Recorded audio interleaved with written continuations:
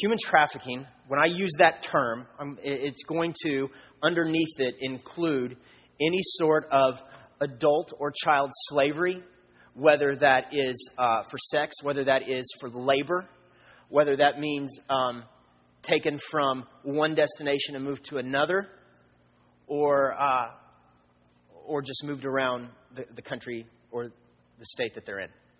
Okay, does that make sense? So it's somebody who has been forced into something that they have no choice in, and they cannot escape on their own free will. Pretty much, that's what we're talking about. So I'm sitting in this conference and thinking about, okay, there are a lot of great organizations out there doing some great things fighting human trafficking in the world. But because of my personality, I like to look for places where whatever it is I'm looking at is rampant, but there's nothing going on to stop it. And then go there. And so, based off what you learn when you study trafficking, Haiti seemed like just a trafficker's gold mine. You have the earthquake. It's the only fourth world country. I didn't even know there was a category for that. It's the only fourth world country in the Western Hemisphere. The orphan crisis is huge. And they're right next to the Dominican Republic, which is a resort country. And so it just is the perfect scenario for trafficking. So I started asking around different organizations, big organizations, asking them, what is happening? What's going on in Haiti to fight human trafficking? And they said, nothing. Nobody that we know of is on the ground doing this. We know it's going on. In fact, and I think I mentioned it in that video, what we know is that before the earthquake, there was about 960 boys and girls trafficked from Haiti into the DR annually. The year following the earthquake, that number jumped to 8,000. And so we began to ask what's going on, and everyone kind of said the same thing. We don't know if there's anything going on, and we thought, surely there's got to be something going on in this country. And the kind of the way we've done things in general as a church is that we haven't wanted to go start something new. Rather, we wanted to go partner with people who are already doing it and just help them in what they're doing. So we thought, well, let's go. Let's go to Haiti. Let's meet the locals on the ground. Let's find out who's doing what, and then let's come up with a plan to help them fight human trafficking. So that's what this last trip was about. We showed up, and we began to interview pastors. We began to ask pastors what was going on. And one pastor after another said, nothing. Nobody's doing anything. We know what's happening. In fact, one orphan director that we talked to, he knew about. Let me say this about Haiti, so you can kind of get an idea of what the culture's like. There is slavery in Haiti that everybody knows about. They're called restavics. They're basically children who have been sold from their family with the hope that they would sell them to other family members to get a better education.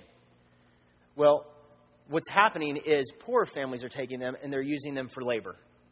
And so they will work 12, 14 hours a day with no food and no education. They were aware of that, but they had no idea. They had no category for the idea that somebody would actually take a child and sell them for sex in another country. And so when we began to tell them about this, the expression, it was like they'd seen a ghost. They had no idea this existed. And so what we had hoped to find out, we were not finding out. And it looked like the problem was too massive because nobody was doing anything. In fact, one of our sources told us that the biggest organization in the world that fights human trafficking moved into Haiti saying, we're going to do this. And after a couple months said, we're out. For many reasons, infrastructure, government, and so on and so on. So we began to talk to one organization after another. And finally, we started getting some hope. And people were saying, we know what's going on. Nobody's doing anything, but we want to be part of the fight. We want to help in this. And so we were really kind of discouraged because we thought, what in the world can a church the size of A&C, a grassroots nonprofit, and a bunch of people who don't even know it's happening do this, to fight this. And then we went to this one appointment. And something happens when a crisis that is so large takes on flesh and blood. You know, we can give you the number of orphans there are in the world, but when that orphan's yours and you hold them, when you know there are millions of slaves in the world, that's one thing. But when you see one of them that has been rescued, and you do what Isaiah 58 says, and you don't look at them as people that are other than us, but you look at them as your own flesh and blood, all of a sudden leaving the country because it's too big is not an option. Because somebody who is other than me, I will say a token prayer for, might even give some money to, but I'll sleep well at night. But if that's my son, if that's my daughter, I won't rest. I will sacrifice myself. I will, what Isaiah 58 says, exhaust myself, spend myself on their behalf. I will disadvantage myself for their good. And we were at this organization that we had finally found who were rescuing local Restovics. And we asked them, like we did everybody else, before we leave, because they didn't have a plan either, but at least they had on their radar this idea of fighting slavery. Can we pray for you? They said, yeah, we'd love you to, but instead of pray for us, can you pray for our girls that we've rescued? And then one by one, that big problem became flesh and blood. And these girls came walking in the room, and you saw the scars, the bruises on their arms, the cuts on their face. There's one girl we met who was 21 years old, but she had the body of an 11-year-old because she had been abused. She'd quit developing. And when we saw that, everything changed. And so we left Haiti, not with a lot of answers, but with a determination that was our first trip of many. And that we were going to continue to invest in fighting slavery by returning the dignity and the idea that children are made in the image of God back to that population. So you got Haiti, it's over there. And then we begin to think about, well, what's going on in our backyard? Because it's happening here. And lately, thanks to people like CNN, it's being focused on a lot more. But I wanted to show a clip of kind of what's really happening. This is pretty raw, but here it is. I got started when I was 13. I was really young, and the people that fought me were people that were looking for, child fetishes. There was like 15 of them in a room, and I was really scared. He cut me with a knife to be able to penetrate me. I was only 5. I was crying because I was scared, and he had sex with me, and that was my first time. I still had on my school uniform.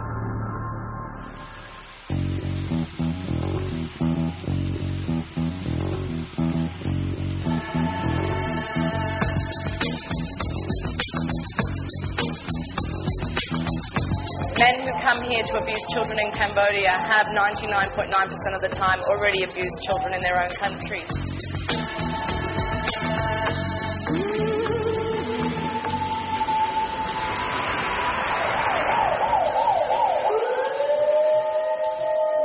White girl, white shorts that we're all taking hits on. She's like scared out of her mind. She looks kind of young. Like she's afraid to actually go through it. All right, Brian, we got her. We as a nation are going to have to sit back, take a deep breath, and realize, oh my God, this is in our neighborhoods, in our families, in our communities. It's right under our noses. We frequently see drugs and psychological brainwashing become part of the process of keeping them committed to the offender.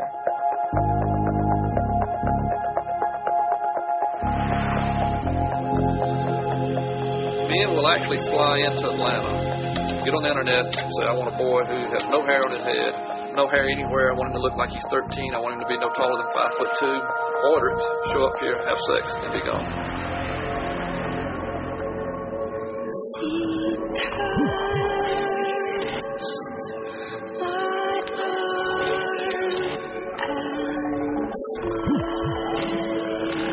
The sexual exploitation of children has become a cottage industry, driven by the internet. It's very difficult for us to define the problem of child pornography to the American public because it's something we obviously can't show them.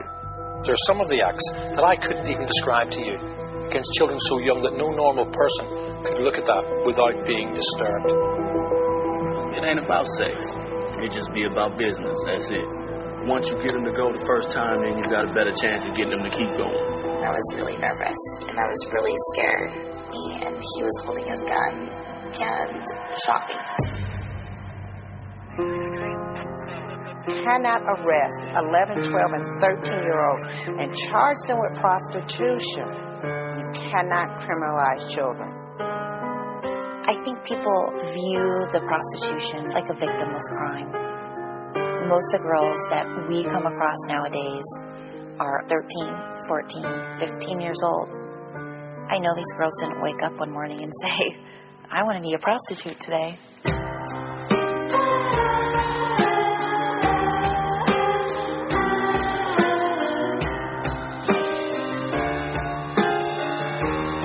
There are millions and millions of photos of children who are being sexually abused.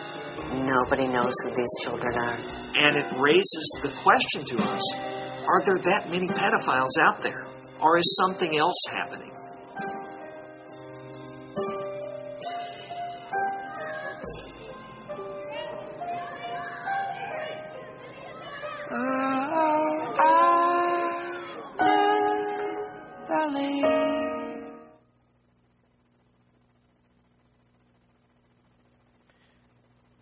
What's worse than that is they tell us that 25% of all of that happens in the U.S. happens right here in Texas. So here's what happens. We're first ignorant about human trafficking. We first don't even realize it exists. That many of us even pay for it and don't realize it with the things we buy. That we support it in the lifestyles we have and don't even know it. And then we begin to learn about it, and we learn about this problem that is just massive. And then we go into what Brandon has said. We go into paralysis. Like, how the heck can we fight something like this? There's a story, well, actually a book in the Bible by a prophet named Isaiah. And he's speaking to God's people, equivalents of the church today. And he begins the book by showing them what God holds against them. When you read throughout the entire Old Testament, God holds, you will find God accusing his people often. You know what he never accuses them of? Never accuses them of not growing fast enough. He doesn't accuse them of not having the right band. He doesn't accuse them of not having the right children's ministry, the right buildings, of not making sure everything happens just the way it's supposed to happen in church. He doesn't accuse them of not going to church enough or giving enough. In fact, he accuses them for doing all of that at the neglect of the enslaved, the broken, the oppressed, the widow, and the orphan. And so Isaiah starts this letter out. And he's saying, you do all of that stuff, and you do it well, but it has begun to stink to me. In fact, I hate it. Because you do it for the wrong reasons. The proof that you do it for the wrong reasons is that if you did it with the right heart, it would lead to a heart and to a life given towards justice. Not just talking about it, not just learning about it, but to a life that is spent doing it. And so as he writes this, he comes to this point in his letter in the first chapter in which he's going to give them a solution. Where he's going to tell them, if you are really in love with me, if you are really doing church the way you are supposed to, this is what it looks like and this is what it will lead to. This is what he says in verse 16 of chapter 1. He says, wash yourselves, make yourselves clean, remove the evil of your deeds from before my eyes, cease to do evil, and learn to do good. Now, it would be easy if he ended there, because then I get to define good. You know, I don't see this movie, I don't do this, I don't, whatever. However we wanted to play that game in Christian history. But he doesn't leave it there. He defines what it means to do good for them. This is what he says. He says, seek justice, correct oppression, bring justice to the fatherless, and plead the widow's cause. This is what it means to be the people of God. If you are the people of God, if you recognize that you have been saved by grace, it will lead to it. It's almost like saying this is proof. We agree with Tim Keller. Tim Keller says this about what it means to seek justice. He says that the best way to do justice is live in a way that generates a strong community where human beings can flourish. Specifically, to do justice means to go to cultures, countries, communities, or neighborhoods where the fabric of wholeness has been torn and relentlessly work to repair it. In other words, to be a person or community committed to restorative justice is to sacrificially give of yourself and resources to those in need to the point that we disadvantage our own selves for those living under the bonds of injustice. And so he tells us how to seek justice. He says, correct oppression. Correcting, what he talks about when it comes to correct oppression, isn't a one-time move. It is a tireless, exhausting commitment to end the systems. He doesn't stop at rescuing, but to end the systems that are causing those to be oppressed. He says, bring justice to the fatherless. That is actively defending, or literally it means to fight for, but not fight for from a distance, but fight for in such close proximity that that which is wounding them kind of wounds you. In fact, you fight so hard, you walk with a limp the rest of your life. Figuratively. To plead the case of the widow. The widow here is not just a woman who's lost her husband, though it includes that, but rather any woman who has been forsaken, cast aside, or neglected for whatever reason, thus causing the woman to be stuck in this cycle of oppression. Now, when I look at those three things, the oppressed, the fatherless, and the widow, do you know the three categories in which people are most vulnerable to human trafficking? They are those who have been oppressed, who have lost their families, or the woman who's been neglected. And Isaiah tells God's people that if you are a people who have been saved by grace, it will result in lives dedicated to this type of work. So, again, that's theoretical and it leaves us big. So A and C, as we have mentioned over the last few weeks, we have talked about how we can practically engage this fight. So this is no longer just theory we talk about. This is no longer just a movie that we show. This is no longer information that we give you, though those things will continue. But we want to tangibly and actively sacrifice of ourselves to fight this. And through much prayer, these are what we've decided on. They're actually in your bulletin. The first one, it says Freedom Sunday today. The first one is work in Haiti.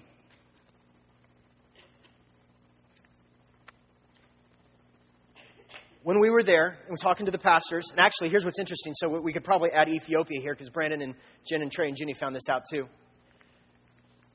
You know you're starting at a good point when you have nationals or you have locals who say, we don't want you to do it for us. This is our country. We want to take responsibility and charge our people to take responsibility. So what you can do for us is you can train us to teach our people what it means to look at children as the image of God instead of just commodities. Well, we can do that. That's something we can actually do for these people. One of the Free Methodist pastors that we met with in Haiti, he said to us, our gospel does not go deep enough because it does not push us to social action. But from both Haiti and Ethiopia, they are convinced that if American pastors can come alongside them and train them what it means to restore dignity of a human back into their people, that it will create a culture change. So we're going to commit to that. We're going to also commit to something here that says, you see it's called Slave-Free City. Here's what we know. I'll just be real. As long as there is poverty, as long as there is depravity, slavery is always going to fight against us. The Slave-Free City is the idea that we have actually been charged by a couple organizations because they're watching what we're doing. We've been charged to create a model to fight human slavery here in Central Texas that can be reproduced and led by the church in other major cities. The two things we're looking at is to help in the area of rescue, to help create a safe place for those who have been rescued, to live until their court case happens. Because see, here's how it works in Central Texas, in all of Texas. When a domestic minor, here's the deal. Domestic minors have the least amount of resources available to them once they've been rescued. So once they've been rescued, here are the three options that we give them. Juvie, Juvenile Detention Center, right? Which doesn't seem too fair. Or we put them in an adult battered women's home, which doesn't really fit. Or we just put them in the foster care system with parents who have not been trained how to handle this. That's the best we've got. So we went to the Central Texas Coalition Against Human Trafficking, and like we do with every other organization, we asked if you had churches all over Central Texas to help you, what would it be? And they said to create a safe place these girls could feel secure as we're rehabilitating them. So in the next several months, we're going to be talking with them about what that looks like. The other thing is, the one thing better than rescuing a victim from human trafficking is preventing them from ever having to get into it. They did a case study in Oakland, California, and they said that 80% of all domestic minors who have been trafficked in Oakland, California come from the foster care system. So here's why. When a child ages out of foster care system, they have no place to call home. They're technically homeless. They go to the streets. They go to the streets with the mentality, number one, that they are not wanted and they are not appreciated and they're not loved. They go to the streets without community, without anyone to lean on. The national average is that within 48 hours of a teenager becoming homeless, they will be approached by a trafficker. That number is much smaller in bigger cities like ours. So we have started working with, because of the amount of people that age out here in Austin, we've started to work with different foster agencies to ask them, how can we tangibly create a place of prevention for these girls when they age out? But not only that we could become their family and their community. And we could help motivate them to take advantage of the state-sponsored education that's available to them so that they can create a life for themselves that otherwise seems impossible. We're teaming up with Not for Sale to do other works throughout the world and with International Child Care Ministries to continue to support their work in fighting sex trafficking in Cambodia. So, this is a big task. But what a way for the church to lead. What a way for the world to do exactly what Peter says. They may hate you for the doctrines you preach. But live your lives in such a way, do good deeds in such a way that when the world looks in, they say, I want to be part of that. Let me end with this blessing that I wrote out. It's a Franciscan blessing. It says this. It says, may God bless us with discomfort at easy answers, half-truths, and superficial relationships, so that we may live deep within our hearts. May God bless us with anger at injustice, oppression, and exploitation of people, so that we may work for justice, freedom, and peace. May God bless us with tears to shed for those who suffer pain, rejection, hunger, and war, so that we may reach out our hand to comfort them and to turn their pain into joy. And may God bless us with enough foolishness to believe that we can make a difference in the world so that we can do what others claim cannot be done, to bring justice and kindness to all our children and the poor. Let's pray.